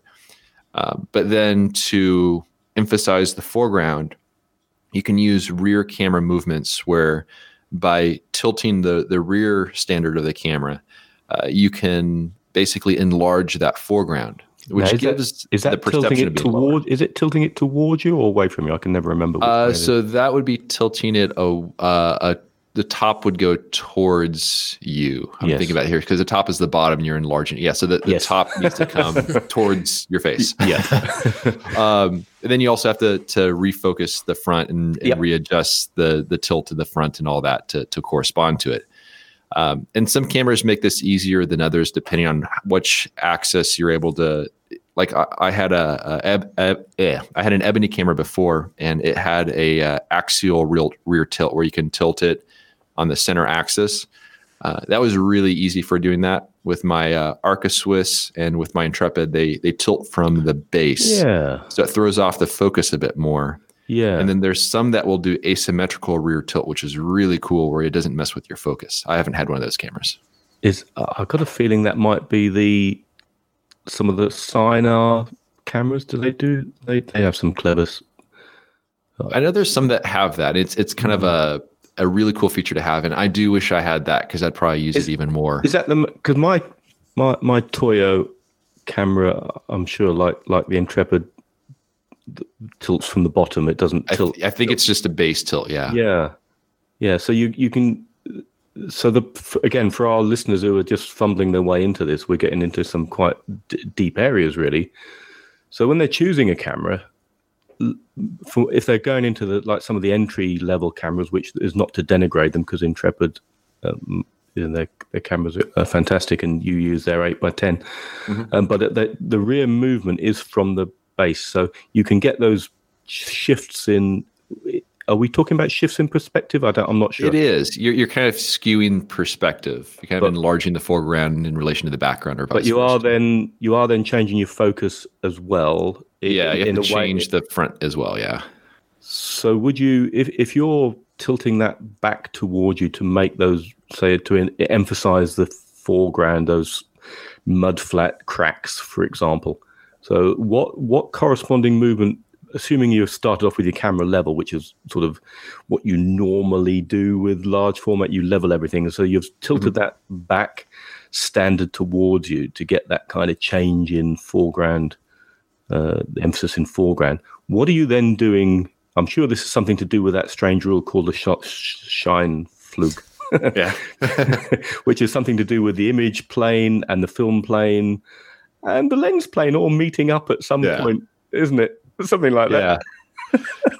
Yes. So what are you doing with the front, basically, if you're tilting that back? Basically, I start by having everything squared up, everything kind of leveled out, and then I will tilt the front downward a little bit so that I have proper focus from the foreground out to infinity. And that's a real small amount. You don't need much of that, do you? Very, very small amount. And then I will usually play with the rear tilt and see, I'll just kind of loosen it and kind of move it forward and backwards and see if it's something I want. And when you do that, you will see the effect of it, but also you'll throw things out of focus. Yes. But if I like the effect, then I will go ahead and lock that in. And then you have to change the angle of the front tilt to correspond a little bit more to get things back in focus. And sometimes you have to refocus to the camera a little bit as well. But I usually start by, getting the front tilt set, and then I experiment with the rear tilt. And if I like it, then I fix the front tilt so everything's sharp again. And folks out there, if you're either getting bored or getting lost, which is very easy to do once you start using word like shine, slime, shine, fluke. There are some great YouTube videos out there which some people can explain it really well, but it's to do with all these planes lining up, isn't it? And your shift, instead of getting a backwards, a linear depth of field like in a box type camera, you're changing the way that plane of focus moves in the image. Yeah, it's one of the things where once you actually start working with it, it makes a lot more sense. It's easier to do than explain. Exactly. So I was watching, before you came on to chat with us, I was watching your Death Valley Zion trip, and you were photographing a repetitive pattern on the floor, which you said looked like migratory birds. Yeah. And you weren't too happy with the final shot. I can't remember why, but anyway, I loved what you were doing with that. And you had your camera not level, but pointing down at the ground, didn't you? Mm-hmm. And you just kind of said, "Oh well, I can just get the plane of focus. I've got some front movement. I can't." But you didn't go into a great deal of detail, and that's fine. But I've got you here, so I was going to ask you, if you're pointing your camera down at that and you were trying to get that repetitive scene, everything in focus, are you still then having to take your front element and push it forward? Still front tilt? Is that still what you're doing, even though you've shifted the camera down and pointing it at the ground? Yeah. So if you aim the camera downward, it actually, in this case, since I was just shooting a repetitive pattern on the ground, I'm not worried about perspective and keeping the lines square and everything like that. But by aiming the whole camera downward, it actually means I have to use a little bit less tilt because the plane of focus is already kind of tipping downward a little bit since the camera is. Yeah. But it depends on the scene you're shooting. But oftentimes I don't really have a problem kind of aiming the camera downward. For a scene like that works out just fine. You could start then getting the back standard and starting to make that more upright. Would that? Yeah. I could tweak the perspective on it if I wanted to have it be somehow different and look more like I'm looking right down at it versus kind of looking a little into the distance. Basically, folks, go and get yourself an Intrepid camera or some such camera in that sort of price range, which is a great entry camera. And it'll serve you really well. Go out and play with it. Don't worry about all this stuff we're talking about. Go out and see what cool effects you can do by moving things around. And then come back and look at some videos, read some books. But don't let all this techie stuff stop you having fun. That's right, isn't it, Ben? Oh, for sure. Yeah, it's one of the things where I think if a person looks at a large format camera, they're going to be a little intimidated by it. But once you realize they're actually incredibly simple cameras, and once you kind of get a feeling for the muscle memory of reaching for the knobs and stuff, you don't even think about it anymore. You just work with it. And then if you use a camera that doesn't have that level of control, you'll feel like you're missing out on something. Simon. Unmute your mic. There we go. Yeah, no, I'm back. I'm just sitting back there and just nodding my head. The only thing I'll add to that is when you are starting, shoot cheap film. Get some Fomapan, and it enables you to go out there and try things. Because, not if you want colours. Well, no, that's true. But I think that when we're talking about getting started in large format photography and learning, these what these tilts and things that are doing. I don't think there were that many of us that can afford to be doing that with colour film to start off with. That's true. Did you learn with black and white? Did you waste money with spending thousands on Velvia when you first started, Ben? The first film I ran through my 4x5 was Velvia 50. Whoa! So it was kind of a trial by fire, and it took me a few go arounds until I actually finally got some decent exposures. Because at the time, I didn't know how to use a light meter. I got there, set up the camera. I'm like, oh, cool, I'm going to shoot some film. Looked at my light meter. I'm like, I have no clue how to use this meter. So that was my learning curve right there. But you were shooting film before smaller formats, though, before you went to large format? Does that be right? Just back in like high school and stuff. Nothing ever very seriously. I was really doing more digital stuff before because going to the large format. Because right back at the start of the interview, it was a case of somebody suggested to you that you try 4x5, and at the time I was there thinking there's something missing. You don't go from digital to 4x5, but it sounds like that's exactly what you did. That's exactly what I did. Yeah. So it was a bit of a jump, but definitely a very worthy one, and one I'm glad I made. Wow, that's amazing. It took me so long to actually get the courage it actually took me a while to get courage to go back to film. I mean, I used to shoot film a long time ago, and then I stopped, and when I started to go back to film again, I had a roll of film in a camera for a very long time before I actually dared press the button on it. And then I got over myself on that one, and I then started to play around with medium format, and that took me a little while to actually do something with that, but I got over that one quite quickly again. But then when I went on to large format, I jumped into it far more quickly because I think when you talk about the simplicity of the equipment, and it absolutely is. I mean, you look at these things and they look very, very complex in many respects, and they do odd things, but ultimately they're just a box. And very simple. Yeah, and you've just got this bellows, and you've got a lens that sticks out the front, and there's a shutter in the lens, and there's a bit of ground glass. The only thing that I couldn't work out when I first looked at one of these things close to was actually how to put a film holder in. I just did not know how you actually physically took a photograph on film, because there wasn't a film holder with this camera I was looking at. So I'm thinking, how'd you take a photo? How does this work? So I had to ask for help on that one. But yeah, I was quite drawn to it simply because of its simplicity. Even though there are far more things you can do to make a mess of a photograph, they are intrinsically super simple devices. Oh, for sure, definitely. Ben, I was looking at Intrepid's 8x10 camera at the photography show, their very latest version. I'm not sure what mark it is now. Mark II now. No, it's past that. Oh, for the 8x10, they're on their second generation. Oh, are they? Okay. On the 4x5, they're up to their fourth. Oh, right. So I'm talking about, so they had the 8x10, both 4x5 and 8x10 with the black aluminium beds. Mm-hmm. Is that what you've got? Have they... Yeah, so I do have one of the new ones, and I also have one of the previous ones as well. But you were very impressed because you after you destroyed a couple of cameras by leaving them out overnight on sand dunes. Yeah, I think you might have done that at least twice. I destroyed 2 cameras in the course of 2 months. Yeah. Mm-hmm. Yeah. So you got yourself, and then you had a lightweight one, which I don't think you were quite happy with because it tended to move when you tipped it down. But yeah, that one was. Broke, or did you give that, or did you sell that? I made a decision to sell it, but then before I could, it was destroyed. But yeah. So not a good track record. No, but then you got the Intrepid, but you're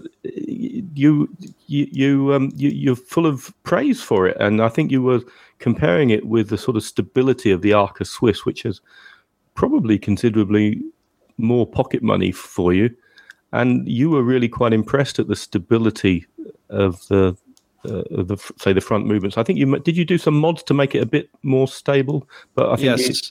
Yeah. On the first generation, for whatever reason, I found that I had to take some gaffer's tape and kind of wrap it around the base of the front standard where it meets the focusing bed. And once you do that, it was actually really solid. If you don't do that, it wasn't quite as solid. Yeah.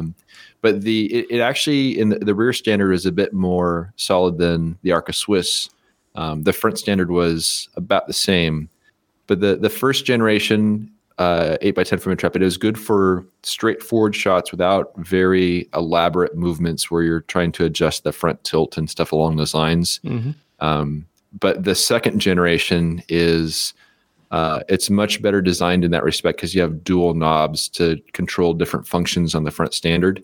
So it's one that I'll feel a lot more comfortable if I have to dial in some front tilt or some swing or some of the other stuff that we do. Because I had the first generation 4x5, and I think that I was telling Max at the photo show I had some gripes with it, with knobs that just came off in my hand, and trying to get the rise on the front standard was a pain in the backside, quite frankly. And then if you had to do rise and tilt, it was all linked. And then if the knobs didn't come off in your hand, it was really hard to do. But they look like they've solved that problem now on the latest ones, and for 500 US pounds, 500 UK pounds, it's got me tempted, but I'm not quite there yet, because somebody on our Facebook group, Ben, posted a question a couple of days ago saying, why would I want to move from 4x5, 5x4 to 8x10, 10x8? Sell it to me. It's a good thing to do if you're crazy, because it's insanity. In reality, a 4x5 camera is going to give you all the print quality you will ever need. They're easier to work with. They're better in the wind. Lenses are smaller and lighter. The film is less expensive. But that being said, the people I know that have done both 4x5 and 8x10, myself included, there's something about seeing those 8x10 transparencies or negatives or whatever it is you're shooting that is very addictive. That somehow makes it worthwhile, but I cannot justify it from a print quality standpoint, because I've done 4x5. I've done prints for my 4x5 that are 40 by 50 inches. I've done prints on my 8x10 that are 40 by 50 inches. And the only real difference you see is a little finer grain on the 8x10, a little more croppability on the 8x10. So it's not a rational decision, but it is one that I think when people have crossed that threshold, it's tough to go back to 4x5 once you're used to 8x10. It slows you down a lot more too, which can be seen as a good thing or bad thing depending on what you're shooting. Yeah, and it looks damn cool as well, doesn't it? It does. I'm not going to lie, it does. So, okay, so there's the answer to that question, partly, anyway. I've just started using some 8x10 X-ray film because it's cheap, and I put it in an 8x10 pinhole camera that was given to me. So my experience so far with 8x10 is X-ray film in a pinhole camera, and I'm getting some great results, and I'm actually thinking, and I was taking some pictures of my daughter at the weekend on direct positive paper using wide open lens. I thought, wouldn't it be lovely if I had an Intrepid 8x10 to do with maybe an old lens or a simple single meniscus lens. I can hear Simon's ears pricking up now, talking about lenses. And then just to be able to have an 8x10 X-ray picture with a lensed camera, or if I could afford it, normal film, and then make some beautiful contact prints, because that's all I could do. I couldn't scan them easily, or indeed print them. I have a 4.5 enlarger, but not an 8x10. But in my head, I'm trying to justify purchase of an Intrepid camera. My wife's not listening. No, she's not here. And I'm thinking I could then buy some X-ray film, which I have anyway, 8x10 X-ray film. And I've just got these visions of these 8x10 portraits of people, because I love taking portraits of people, and making these beautiful contact prints, or maybe using them in alternative processes, which I do a little bit of as well. Yeah, that's definitely one of the advantages of 8x10 for that kind of stuff, for sure. Or I can hear people shouting at me now, will you just make a digital negative? And you know what? Yeah, I can do that, but that's nowhere near as much fun as making a negative in a camera. Yeah, it's different. In my mind, anyway. Yeah. Simon. Yeah. So again, I'm just sitting here quite happily listening to the two of you talking. But seeing that you mentioned the word lens, I don't know if that was my cue to come in. Probably. Yeah, I am rather curious to hear what lenses that you have. Did I hear right? You have three main lenses. Did I hear that right? Is that? I have like two different sets of lenses, really. I have one for really lightweight stuff like backpacking stuff. And then I have another set for bigger lenses, let in more light, larger image circles, stuff like that. But my most used lens, it's a 300 millimeter, 5.6 made by Nikon. But I also have a Fuji, the 300 millimeter. It's an f8.5. Also covers 8x10 just fine, and it weighs a fraction of what the big one does. So I have my main lenses, my big lenses. I have a 150 wide angle, 300 millimeter, a 450, and a 600. And then for my lightweight kit, I have a 240, a 300, and a 450. And I'll use those for backpacking. They're really dim lenses. Some of them are like f11.5 or something like that, but really, really lightweight. So it kind of depends on where I'm going as far as which lenses I'm going to reach for. But I've been happy with the sharpness of all of them. So when you're talking about dim lenses, there, that isn't too much of an issue if you're shooting in good light. Yes, correct. So how do you deal with that, or do you simply just don't use those lenses if you're in relatively low light conditions? It really depends on the scene. If it's just like in a canyon somewhere where I'm kind of shooting in the shade, I'll just make do, and I can usually see it fine enough. But it would be next to impossible to use any of those lenses really before sunrise to set up a shot.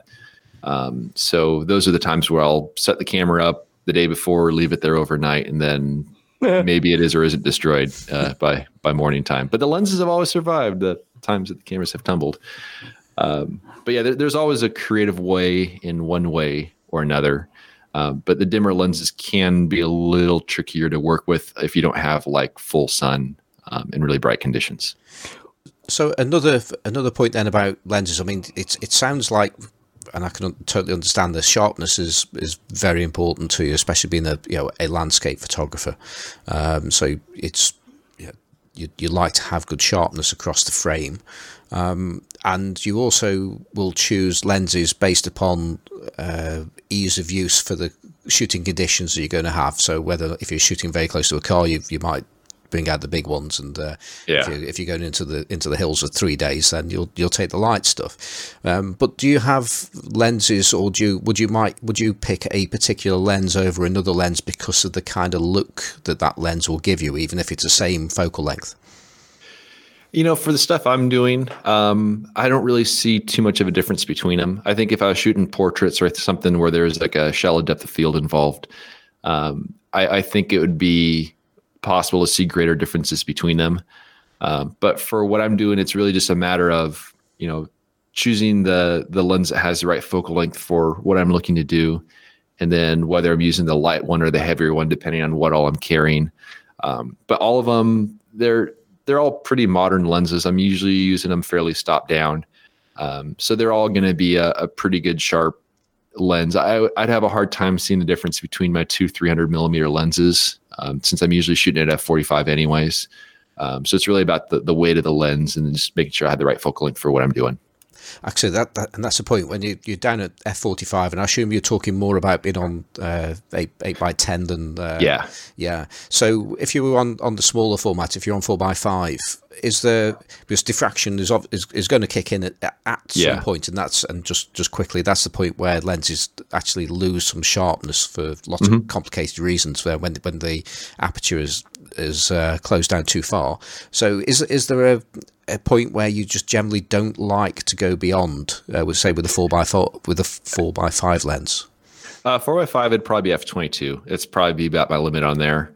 On 8x10, f45 is my limit. When I used to shoot 4x5, I was shooting a lot at 22 or so, maybe even a little bit more open, that depending on what the subject was.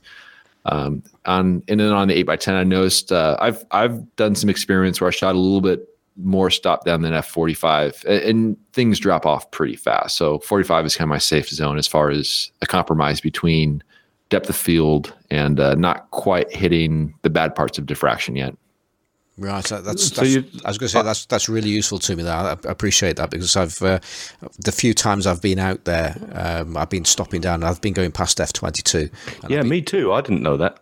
Yeah. It really depends on the scene, and you might be okay going a little bit more beyond that. But also, some of these things you might not really notice it unless you have a picture at f22, then one at 32, and you compare them. Because you don't really know what you're missing. What do you see as the main difference? What kind of soft, diffused kind of look? Is that what you're talking about, Simon? Where you're talking about diffraction? Yes. Yeah, it's just kind of a little bit of a dreamlike look to the image, kind of a little soft, where you look at it like this should be a little sharper than this. Is that all the way through? The image from foreground to back. Yeah, all the way through. And it's not horrible because ultimately with a 4x5, you're not enlarging it that dramatically when you're making a print. Yeah. But it's the sort of thing where you will notice it. And I have one of my photos, it was taken at f64, and I still have way too shallow of a depth of field. It's a photo that is one that people, they often say it's one of their favorites of mine, where it's this white rock that's kind of in this root ball. It kind of looks like a heart shape. I call it Soul of the Ancients. And actually that one, I shot it at f64. I still don't have enough depth of field. I'm actually tempted to go back and reshoot that one, not stop down quite as far, but actually try to do a focus stack on 8x10, because that scene still looks exactly the same as when I shot it in 2012. And so I'm really tempted to go back there and do that this summer, just before the scene kind of gets messed up. It's worth mentioning, talking about manipulating planes of focus that you can do with large format, but it's not always the be all and end all, is it, Ben? If you've got some tree poking up halfway through the scene and you put some front tilt on your camera to get that near foreground to far distant sharpness. If you've got some big tall objects going through that shot, bits of it can be out of focus still.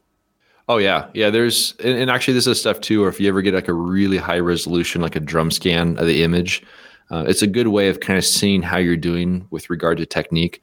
Yeah. Because there's some scenes where, the ability to kind of take your plane of focus and kind of lay it down to follow, a ground plane, that works fine so long as nothing sticks up vertically through it. Because just like you mentioned, it's going to get blurry at the top. Yeah. So there's certain times when you really can't do that, like in a forest or stuff along those lines. But there's also some situations where you have to use some front tilt to try to get as much of the scene in focus as possible. But there's certain parts of that scene that you're not going to get sharp, that you just really can't.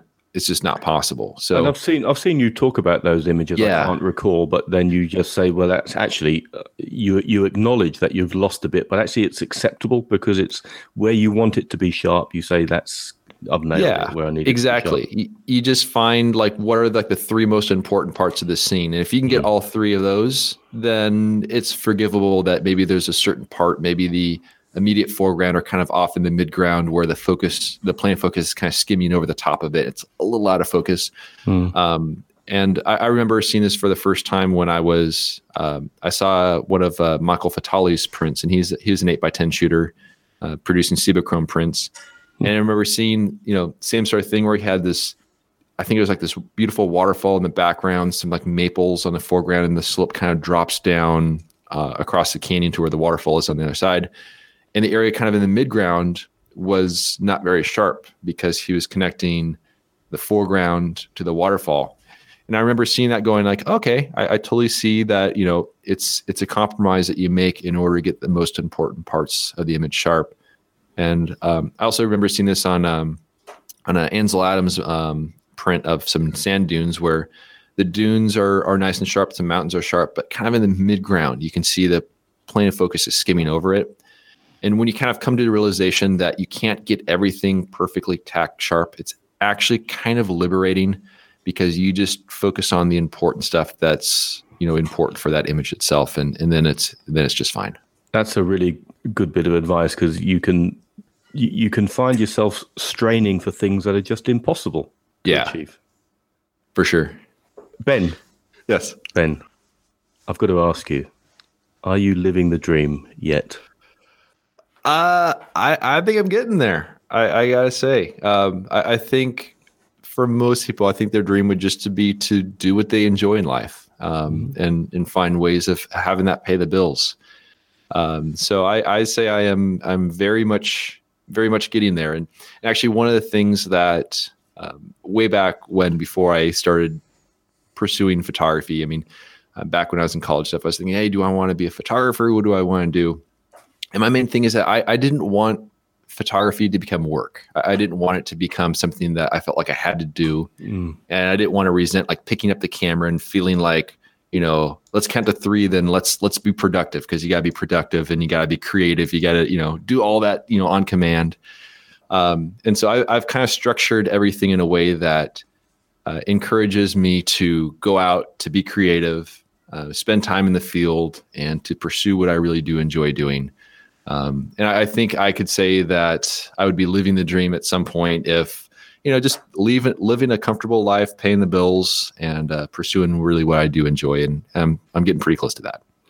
That's really great to hear. And I think, in the past, before the days of social media, if you wanted to make your living from being a photographer, you'd go into the world of advertising or, shooting weddings. I don't know if anyone made their living just shooting weddings, but, you'd do advertising and stock pictures and stuff like that.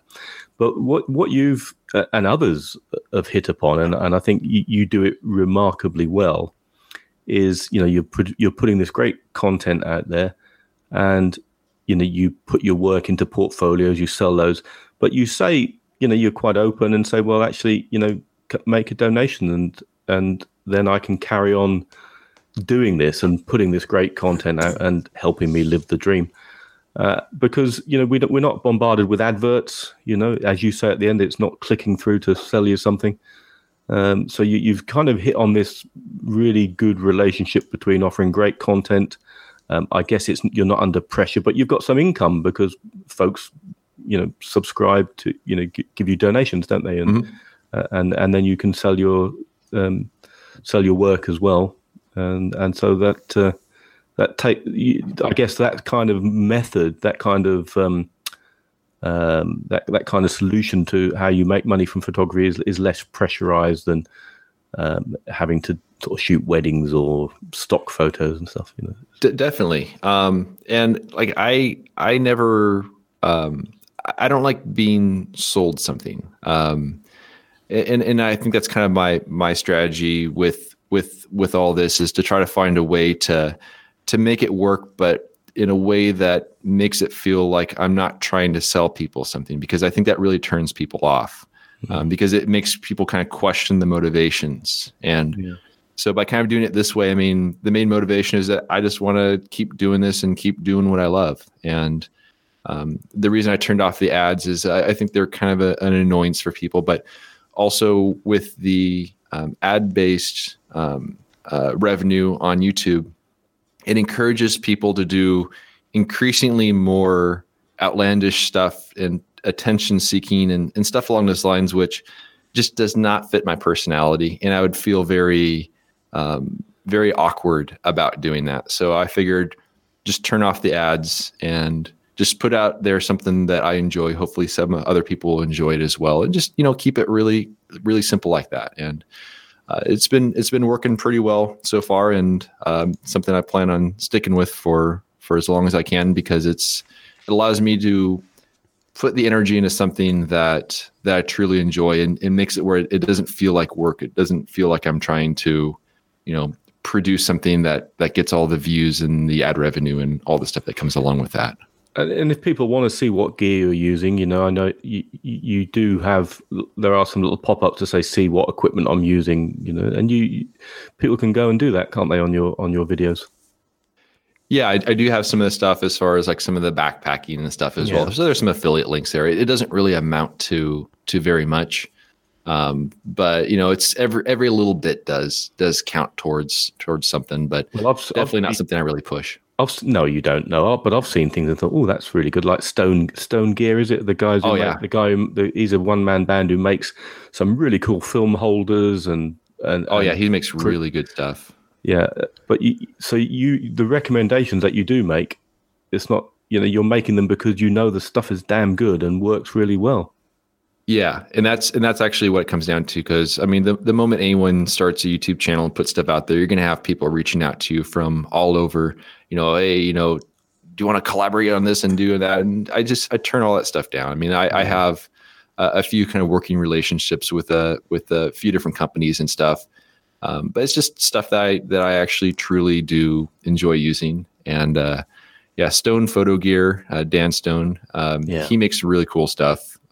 Printer covers, film holder sleeves, stuff like that. So it's actually helped me out quite a bit so I can better stay organized in the field.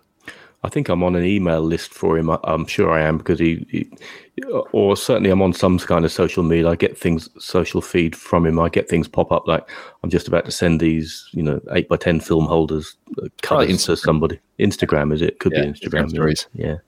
Yeah. So they look great. Well, I'm pleased to see that you're getting close to living your dream, Ben, and more power to your elbow is all I can say. Thanks, you. I do appreciate that. Well, I think on that happy note, I think we'll probably start to bring things to an end. Ben, it's been fantastic to sit here listening to the two of you chat as much as anything. I've been picking up things all the way through it, so it's been a pleasure to have you on the show. I appreciate that. Thanks for having me. Well, are there any shout? Because at the end of the show we'll come back to you and say about where people can watch your YouTube channel and your website and things like that. But are there any shout outs? Any do you want to say hello to anybody while you're here? Your mum, or I think I have to do the obligatory say hello to Alan Brock. Just real quick, I recently bought a really large printer, one of the big Epsons that weighs a couple 100 pounds. And you spent £2,000 on ink. I did, yeah. So it'll be a thirsty printer, but he has one as well. He has actually the bigger one that can do the 44-inch wide paper. But back when I was kind of researching it, I was asking him advice on it. He says, just make sure that you have a friend that lifts weights to help you move it. And so he actually flew into town last Friday. And then an hour later, after he got to my house, and when you say flew into town, you mean he didn't just catch a chartered flight; he flew his own plane, presumably. Well, actually, in this case, it was just a commercial airline. Right? If it was up to him, he would have taken his own plane. But he flew into San Diego. He drove to my house, and about an hour later, a big delivery truck shows up with a 240-pound printer, and said, "Welcome to San Diego. You're gonna." Remember that advice about having a friend that lifts weights to move? Yeah, we're going to do that today. So I have to definitely give him a shout out because he helped me move a printer after flying into San Diego. And Alan has his own YouTube channel as well, doesn't he? He's a pilot. He's a dentist. He does everything, rock climb. So so definitely shout out to Alan Brock. and you were yesterday, I think it was, or possibly the day before you. It was published that you were on Studio C41 as well on their one of their YouTube chats. Yeah, they have a new video sort of video podcast going. That's it. So it's funny. I was in a chat room with quite a few other podcasters. Because actually, I'm just thinking by the time this podcast goes out, it won't be April the 1st, because it's April the 1st today. And we did this thing where, along with M from Emulsif and I think about 9 other podcasts, where we got together to say that we weren't going to podcast by ourselves anymore. We were just going to amalgamate and have one giant podcast. Got a Facebook group as well. Yeah, there is that Facebook group. I can't even remember its name now. It's that long because the name of the podcast was the amalgamation of all of the podcasts put together. And one of those hosts was Bill from C41, and in the chat he mentioned that he had just put out a video chat with you, and I was there thinking, oh, we've got Ben on tonight. There you go. Yeah. So I was going to watch that, and I thought to myself, well, no, I'll watch it after our interview, because otherwise I'll have no questions. So yeah, looking forward to hearing and watching you on the Studio C41 podcast as well. Not podcast, very cool interview. Okay. I think we didn't mention this last week, but there's a potential for letting Andrew and I live the dream. Because we have a page set up on Ko-fi, that's ko-fi.com, and that's a site where if you like what you do, you can donate to us and help us with the running of the podcast and buying the microphone that Andrew is using at the moment, which I bought. Exactly. That's fine. I do it out of love. Yeah, well, it'll be nice to reimburse you on that investment. So that'd be good. So if anybody wants to do that, if you go to ko-fi.com, that's kofi.com, and just do a search for large format photography podcast, you'll find our page there. And if you don't, it's not an issue. We still love you anyway. We're just quite happy for you to listen to us. And it'll just take longer to live the dream. Yes. Right, Andrew, have you got any shout outs this week? No, I was too busy making notes to talk to Ben to think about that. No, that's okay. Well, I haven't got any other than what I've already just done there with. I'll just shout out the Facebook group actually, because that's growing. It's 170 odd people now after a couple of weeks. So there's some great guys on there. Many of whom I'm sure will pop up on this podcast over the months and years to come. I have no doubt at all. Well, I haven't got any shout outs other than one I've just given out there. So going back to you, Ben. So how can people watch you, read your website, and any other social media outlets that you're out there? Where should they go to? The main thing is just my website, which is just benhorne.com. It's benhorne.com. That'll link to everything, the YouTube, the Instagram, all the other fun stuff out there. But it's all right on there. That's cool. So thank you very, very much again. Andrew, how can people keep up with you when you're not on this podcast? Oh, I'm pretty much Warboys snapper across most media. Sometimes I use my name, which is Andrew Bartram, but Warboy Snapper or Andrew Bartram on Instagram, Twitter, you name it, really. Facebook. You can find me. Yeah, everywhere. Mm-hmm. Everywhere. I'm omnipresent. Have you mentioned Lensless? No, I don't like to keep pushing other podcasts. My name isn't Simon Forster. Well, so, you can also be found on the Lensless podcast. Well, not at the moment, because we're like in Friends. We're taking a break, me and Corey, only for a month. We're not split up permanently. Oh, there'll be a reunion show coming up soon. Yes, we're not putting any shows out through April, mainly because Corey's schedule is pretty intense. But we're lining guests up for May as we speak, and a slightly rejigged format. We're hoping to have a third co-host come on maybe on the first show back, but she won't be on every week probably, but she will be a regular co-host. So we're going to shake things up a little bit and see how that goes. But we'll still have a guest every week. Excellent. That sounds interesting. Yeah. So the Lensless podcast going from strength to strength. Good stuff. Do you do any pin? I don't suppose you do. Any shoot pinhole on your 8x10? I have not. Not. Maybe someday I'll just put a lens board on there with a big Copo 3 hole to have a really very, very fast pinhole. Yeah. It's going to take some nerve to do pinhole with on 8x10 and Velvia, isn't it? Really. I won't. Yeah. I won't invite you onto the Lensless podcast then. Okay, well, I can I've got a website which is Simon Forster Photographic, which is where I sell lens adapters and maybe a few lenses and things like that. I'm on Flickr as, I think I'm down there as It's Fozzie or Simon Forster, but I haven't done much there for a while. I'm on Instagram as Simon Forster Photographic. I'm on Twitter as Simon4 or Simon Forster Photographic, either way. I'm sure you can find me that way. We have an email here if you want to have a letter read out, if you've got some advice that you would like one of our learned guests to help us with, and that's largeformatphotographypodcast@gmail.com. Sorry, it's a long one, but that was the only one I could get.